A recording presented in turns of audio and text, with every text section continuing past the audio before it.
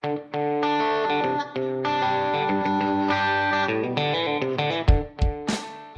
цонор хүмүүст сонсогчдоо TRB Corner podcast-ийн 8 дахь дугаар хүртэл бэлэн болсон байна. За энэ удаад студиэс бол амар жаргал санчирнаар бол нөхөө подкастыг бол хөтлийн болох байгаа. За өнөөдөр бол дэлхийн аврал шалгаруулах тэмцээний 2 дугаар тойргийн сүүлийн тоглолтуудын талаар буюу H болон H хэсгийн 2 тоглолт болон G хэсгийн 1 тоглолтын талаар за мөн тэгээд 2 дугаар тойрог хэрхэн өнгөрөв энэ талаар ярилцах болно. За ямар ч тач өнгөрсөн шөнө бол 3 тоглолттой бол явж өнгөрснөөр дэлхийн аврал шалгаруулах тэмцээний одоо 2 дугаар тойргийн тоглолт бол өндөрсөн. За эхний тоглолт бол өчигдөр шөнийн багцны тоглолтоос эхний тоглолт нь бол Англи болон Панамын тоглолтууд бол байсан. За дэлхийн аврал шалгаруулах тэмцээнд нэг тоглолтод орсон хамгийн олон гоолууд энэ тоглолтод орчуулаа тийм. За бас энэ хэсгийн тэгээд өмнөх тоглолт буюу Бэлги болон Тунисийн тоглолтод бас 5-2 гэсэн 7 гол орсон. Яг тэнцүү үр дүнтэй байгаа. За цагаараач тэр за эхлээд ярих юмараач тэр эхлээд Англи болон Панамын шоудын тоглолтоос эхлэе.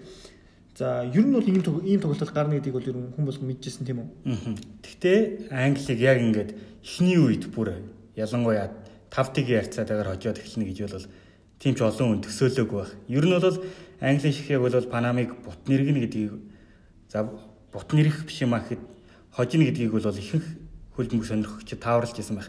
Гэхдээ ингээд эхний үед бүр 5-1 ярцаатайгаар тэргүүлээд эхэлнэ гэж бол тийм ч олон хүн санаагүй байх. За энэ тоглолтын онцлог хүн бол мэдээж Harry Kane байлаа. За Harry Kane бол энэ тоглолтод бол 3 голыг оруулж мэрэгэн мөртийн жигсаалтыг бол тэргүүлээд эхэлсэн. 2 голыг бол торгуулийн цогцолтоос хийсэн бол за 1 голыг бол за тун азтай ч ихөө нөхцөл байдлаас бол бөмбөнд оногдоод зөв байралтай товтлогч үний хийх ёстой үйлдэлийг хийж бөмбөнд оногдоод шахуу гол оруулсан байгаа. 16-гийн гаднаас цогсон бөмбөг дээр 16-гийн шугамны яг шугам дээр нь зогсож байгаад ер нь л өөртөө ойгоод орсон байгаа тийм. За ингэснээр бол хин Harry Kane 153 минутанд хэтрик хийчлээ. Дэлхийн аврал шалгаруулах тэмцээнд ердөө 153 минут тоглоод хэтрик нь 5 голыг бол оруулчлаа. Маш тийм өвөрмөц амжилтын эзэн болж байна. Анхны дэлхийн авралтаа 5 гол оруулсан. Ердөө 2хан тойргийн дараах байдлаар 5 гол оруулсан гэсэн маш өндөр амжилттай байгаа. За мөн дээрэс нь нэг содон зүйл тохиолдсон бас хамгаалагч хүн 2 гол буюу дабл хийсэн. Бага John Stones. За Stones бол 2 гол оруулсан. Тэгээд араас нь бол Manchester United клубын хагас хамгаалагч, давтлагч чиглэлийн хагас хамгаалагч Jesse Lingard бас 16-гийн гаднаас бол 2 голыг оруулсан. За энэ дээр бас Jesse Lingard-ийн тоглолтыг бас онцлох ёстой байх. За нэг тургуулийн цогцолтыг авчирсан. За тэгээд дээрэс нь Lingard-ийн тоглолтод үзүүлэх нөлөө бол өндөр байлаа л да. Хэдий одоо тоглолт бол ингээд Harry Kane, Stones хоёр ингээд шийдсэн юм шиг харагдаж байгаа ч гэсэн. За харин Панамын шигшээгийн хувьд бол бас тийм ч харамсмаар тоглолт болол биш. Яг гэвэл тэдний хувьд бол анх удаага дэлхийн аврал шалгаруулах тэмцээнд орж байгаа. За тэгээд энэ тоглолтод анхны гоолоо оруулж чадсан. Тэр дундаа бүр сэлгээгээр орж ирсэн багийн домог гэж хэлж болох байц тоглогч. Багийн ахлагч Балогийн хувьд бол аль хэдийн тоглолт 5-1 болсон. Билүү 6-1 болсон хойно сэлгээгээр орж ирээд нэг голыг бол оруулж чадсан байгаа. За гэхдээ тэрэн дээр бас нэг зүйлийг бас зүгээр англичууд надад л ингээд тэр юуга тэр голыг бас бэлгэлжүүлээ гэж санагдсан. За ер нь бол хамгаалах бол яг хамгаалъя гэдээ хамгаалсан бол үнэхээр тэр гол бол орохгүй байсан. Жигнэсээ та бүхэн харах юм бол ерөөсөө одоо яг бөмбөг яг тэгж унах нь ер нь бол ойлгомжтой шүү дээ. Тэгж яхад хамгаалагч нар ямар ч хөдөлгөөн өгөөгүй. За тэгээ ямар ч тач улмаар балаа юу төгсгөж чадсанаар гол орсон. Хэрвээ төгсөж чадаагүй бол тэр бас гол орохгүй боломжтой ерөөс. За тэгээд багийн домогт тоглогч за тэгээд түүнийг сэргээгээр орж ирэхэд нь яг тоглолтын гараанд тоглож ирсэн багийн ахлагч бол ахлагчийн тоо за түүнд шилжүүлсэн гэх зэрэг маш сонирхолтой зүйлсүүд бол энэ тоглолтод гарсан. Панамчууд бол энэ тоглолтод хожигдсондоо бол төдийлөх ихгүй нэглаагүй байх харин энэ тоглолтод гол оруулж чадсан да. Тэр дундаа багийн шилдэг тоглогч багийн домогт тоглогч нь гол оруулсанд бол ихэд баярлсан байх гэж бол би хөвдө бодож байгаа. За дээрэс нь тэглгүй яг одоо ямар ч тач энэхүү Панамчууд бол бас ер нь бол газар шахуу дэлхийн аврал шалгаруулалт тэмцээнд бол орсон. Тэгээд улмаар бол ямар ч тач ихний гол оруулж чадлаа. Түнис эсрэг биш англи эсрэг удасан бас. Одоо тэдний хувьд бол үнэхээр баяртай байгаа. Нэр төрийн хэрэг. Аха. За тэгээд дээрэс нь яг тоглолтын тухай ярихад трипл юуны англи сони хөлүүдээс тэр одоо европын сони хөлүүдээс тэр триплийн талаар их хичээж байна л да тийм. Трипл Дэвид Бекмас илүү чадварлагаар одоо хөндлөн дамжуулт өгöd байна гэдэг. Энэ талаар юу гэж бодож байна? Одоо яг өмнөх яг ихэнх гоолууд дээр ч тэр за тэгээд Кевин Триплийн одоо Кевин Трип шүү дээ тийм. Одоо яг алсын зэн дамжуултууд ч тэр үнэхээр одоо гайхалтай байна л да одоо ямар ч тийм одоо сантиметрийн зөрөөг миллиметрийн зөрөөгүүл яг яг хүлээ авч байгаа хүндээ очиод байна. За өстө хэлж мэдгүй. Бекхэм бол мэдээж хэрэг дэлхийд дахин хүлээн зөвшөөрөгдсөн. Хөндлөн дамжуул болон хаалттай зөвхөлт тийм бөмбөггүй зөвхөлт ч гэдэг юм уу дамжуулалтын хаан гэдгээр нь бол дэлхийд дахинд алдаршсан тоглогч. За Кевин Трипийн хувьд бол одоогоор бас залуу байна. Тэгээд ердөө дэлхийн аврал шалгаруулах тэмцээний бол 2 тоглолт өнгөрч байна. Тоттенхэмдээ бас сайн тоглолтыг үзүүлдэг ч гэсэн дэлхийн аврал шалгаруулах тэмцээний ердөө 2 тоглолтын дараах байдлаар бас Дэвид Бекхэмтэй харьцуулна гэдэг бол бас өрөөсгөл болов. Ямар ч тач юуны Английн болон Европын сони хөлүүд бол одоогоор Кевин Триплийн нэрийг бол үнэхээр одоо дээш нь өргөж бол чадж байна. За бас энэ тоглолтод бас нэгэн англи шигт гарсан өөрчлөлт гэх юм бол Loftus Cheek бол талбай дээр гарсан. За хиний оронд Дели Алигийн оронд. За Loftus Cheek-ус тоглолтнууд түн сайн тоглолоо. Дели Али ингээд гарааны ирэх алдчихж байгаа юм шүү дээ.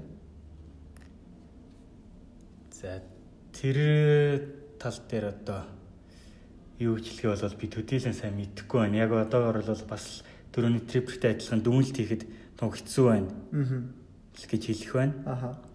За ямар ч тач бол тоглолтын тооны харьцаа 6-1 харьцаатайгаар бол Панам бол Англи шигүүдийн тоглолт бол өндөрлсөн.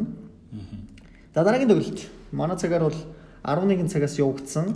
Япон болон Сенегалийн баг үү? Япон болон Сенегалийн тоглолтууд байсан. За энэ тоглолтоос бол хожил авсан нь бол цааш шалгарах байсан. За хэрвээ тэнцэх юм бол аль аль нь дараагийн тоглолтуудаа бол хүлээх шаардлагатай ийм бол тоглолт болж байсан. Тийм. Тэгээд бол тоглолт ямар ч тач 2-2 дээрсээр тэнцсэн. Тэгээд Сенегалчууд тоог одоо нээсэн. Ямар ч тач Садио Мане лидерийн үргээг үүсгэж бол тоглолтын 11 дэх минутанд бол гол оруулсан. За араас нь Иной. За тэгээд Вэгви шүү дээ. За тэгээ Кейсуке Хонда гол оруулсан. Хондагийн хувьд бол сэлгээгээр Какагавагийн оронд сэлгээгээр орж ирээд гол оруулсан байгаа. Аха. За Хондагийн баг ихний хүрэлтээр голцсон шүү. Тий. За энэ дээр бол хаалгачийн маш том бүдүүлэг алдаа бол гаргасан. Тэрнээс ч одоо Япончууд бол одоо юуны хувьд нурууны хувьд бол Сенегалчуудаас бол хамаагүй намхан шүү дээ. Тэгж яхад одоо далжигнаж очиж юм аварга. Далжигнаж очиж одоо тэр бөмбөгийг хатах гад тэгсэн чинь хамгаалагч нь бол тэрийг бол зайлуулсан байхгүй.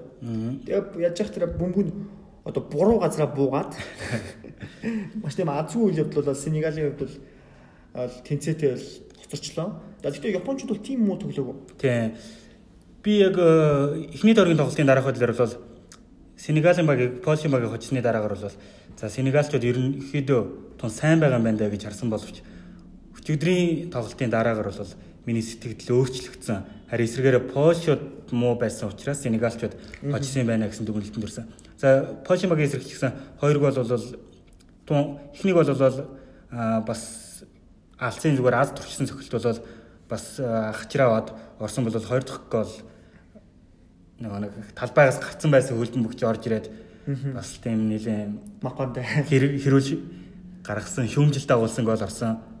Эргэлзээтэй гол орсон. За тэгээд Сенегалийн бас Японы эсрэг хийсэн эхний гол ч гэсэн бас төдийл яг тийм ур чадвар гэхээс илүү хаалгач болон хамгаалагчийн алдаан дээрээс орсон гол шүү дээ.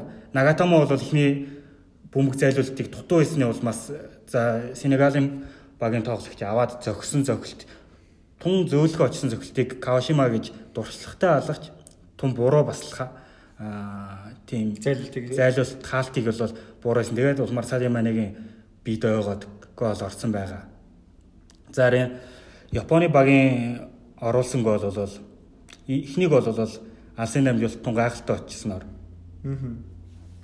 эхний гол орсон. За тэгээд Япончуудын хувьд ч гэсэн улмаар тоглолтын тооны харьцааг 2-1 3-1 ч болох боломжуудыг бол хэд гаргасан энэ үеийн хувьд бол Перклад хөнлөвч онсон. За тэгээд дээрэс нь Осакагийн хувьд бол хоосоо хаалганд шахуу ингээд яг хаалганы урд баг шугам дээрээс нь бөмбөгөндөө үрлэг үзүүлсэн гэх зэрэг алдаануудыг гаргасан. Японочууд бол баг өөрсдөө хожчих байсан тоглолтын дээр хожиж чадаагүй.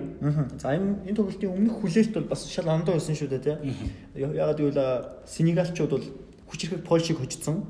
За Японочууд бол Колумбиг хожсон ч гэсэн аруулаа байсан баг. Аруулаа байсан багийг тэгтээ бас тэгж ил давуу хожиж чадаагүй.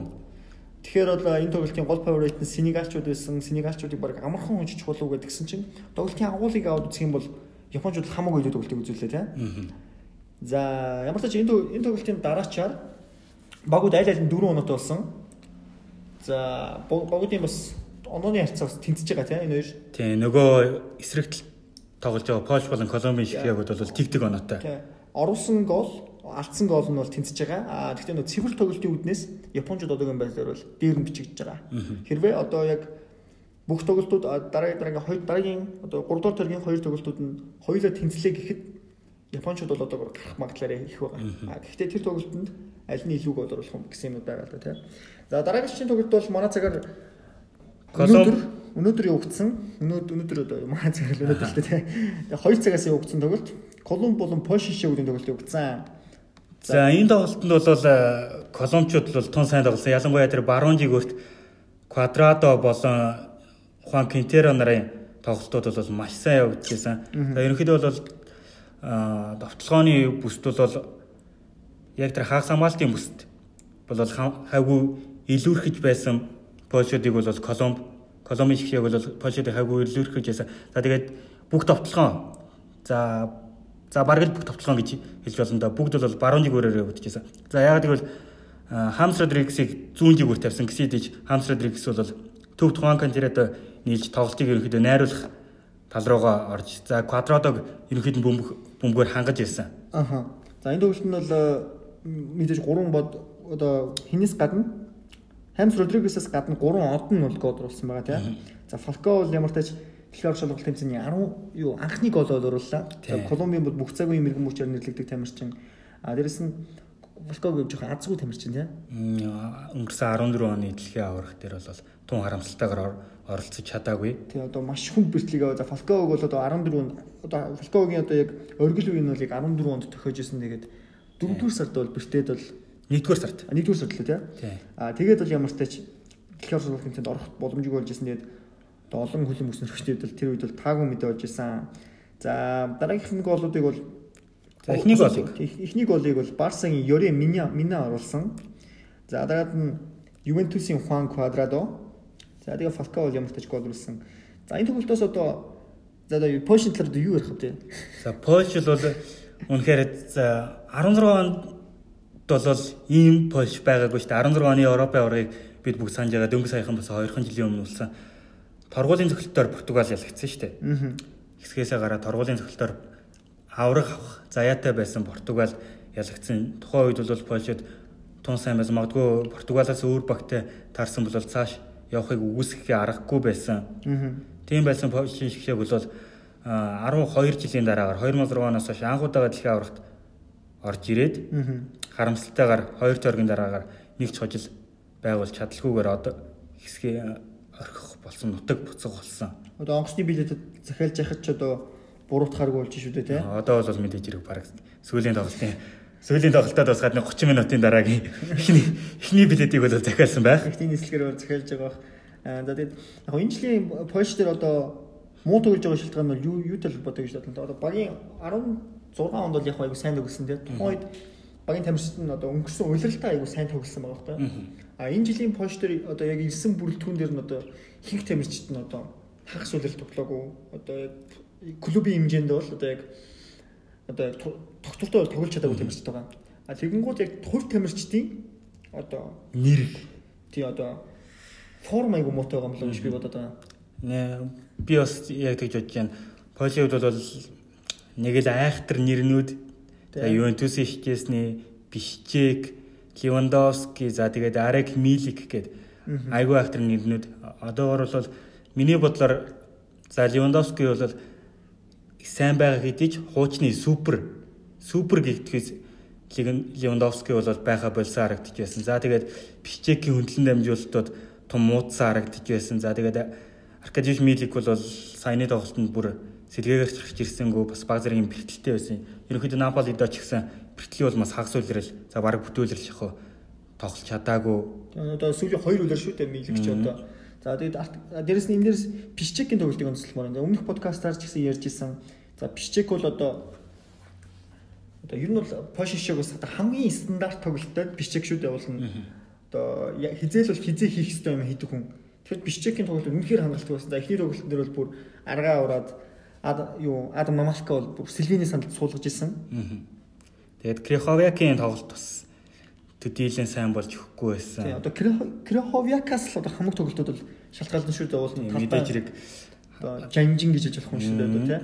Тоглолтыг бол гол зохион байгуулах гол удирдах хэвээр Криховяк гэтэл түүний тоглолт бол бас маш муудсан байсан нь бол энэ дэлхийн аврах шалгаруулах тэмцээнд ажиглагдаж байсан. Эсрэгээр Квинтеро болон Хамс Родригес нарын залуучуудын хослол. За одоо Квинтеро бол 2014 оны дэлхийн аврах шалгаруулах тэмцээнд 21 настай сэлгээгээр орж за бас гол оруулж исэн байх шүү.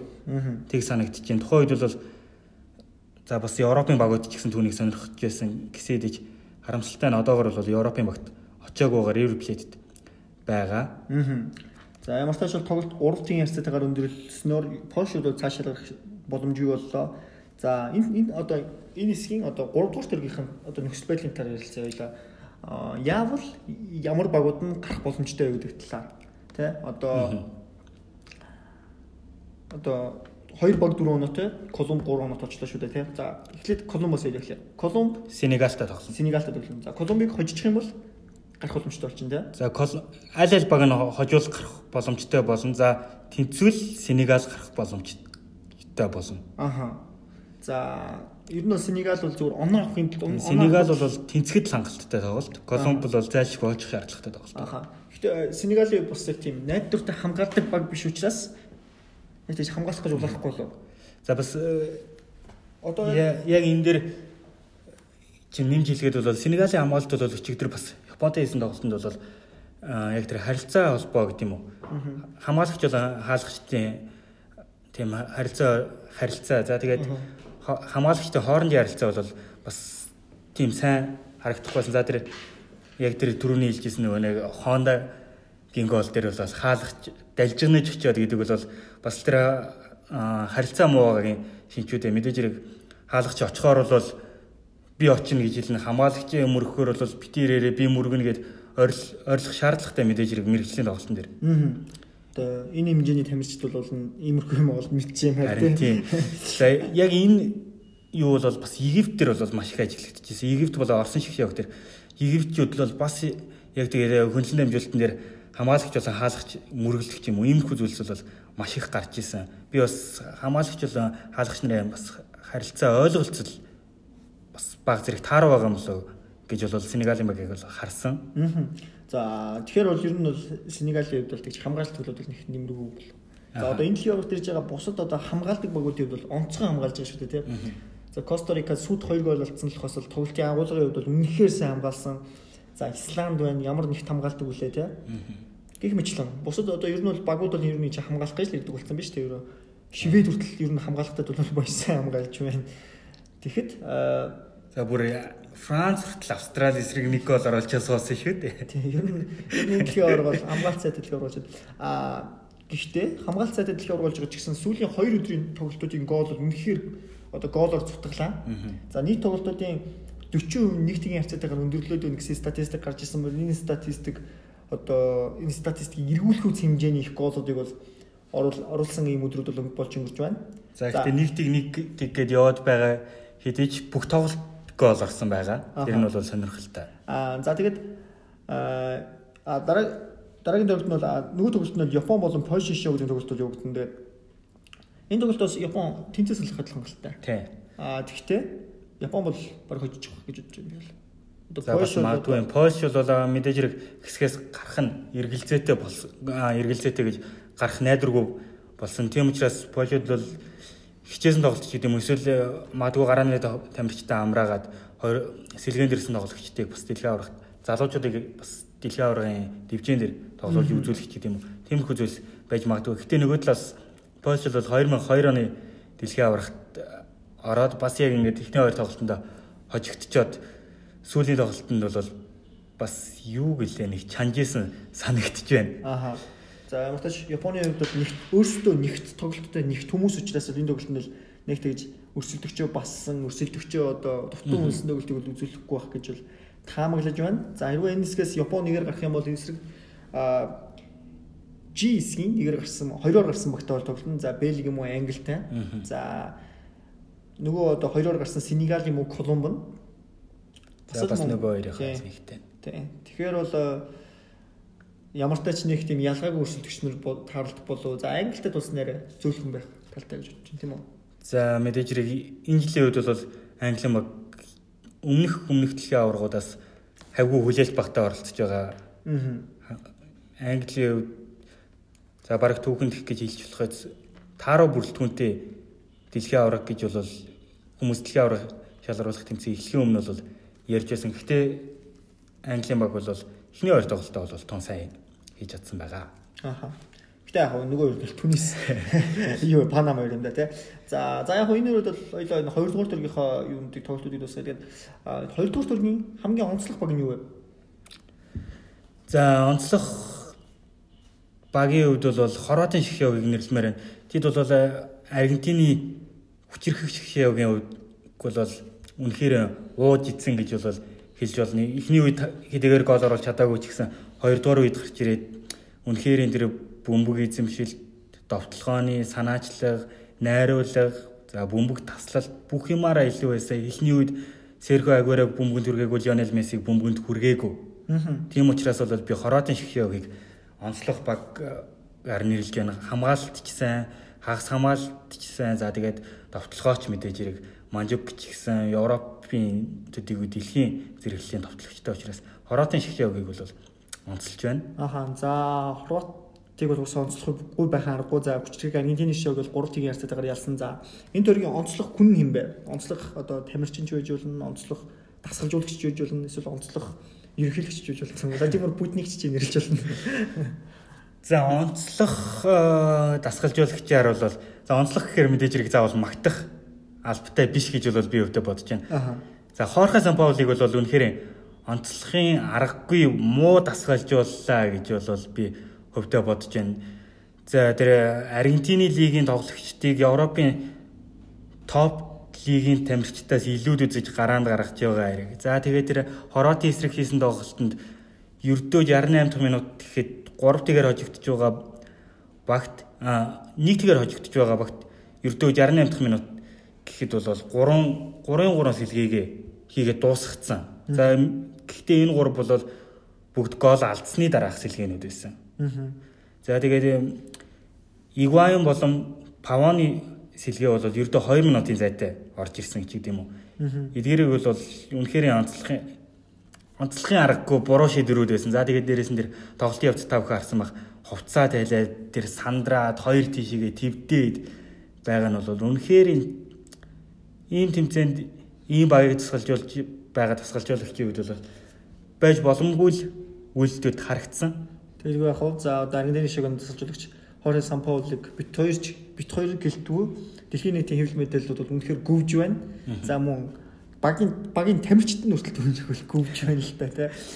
За ямар ч тач энэ үрээд бол манай TRB Corner podcast-ийн 8 дахь дугаар бол өндөрлөж байна. За энэ удаад бол зочин хөтлөгчөр бол Санчир бол оролцлоо. За дараагийн дугаар уулзтлаа. Түр баяр та. За баяр та.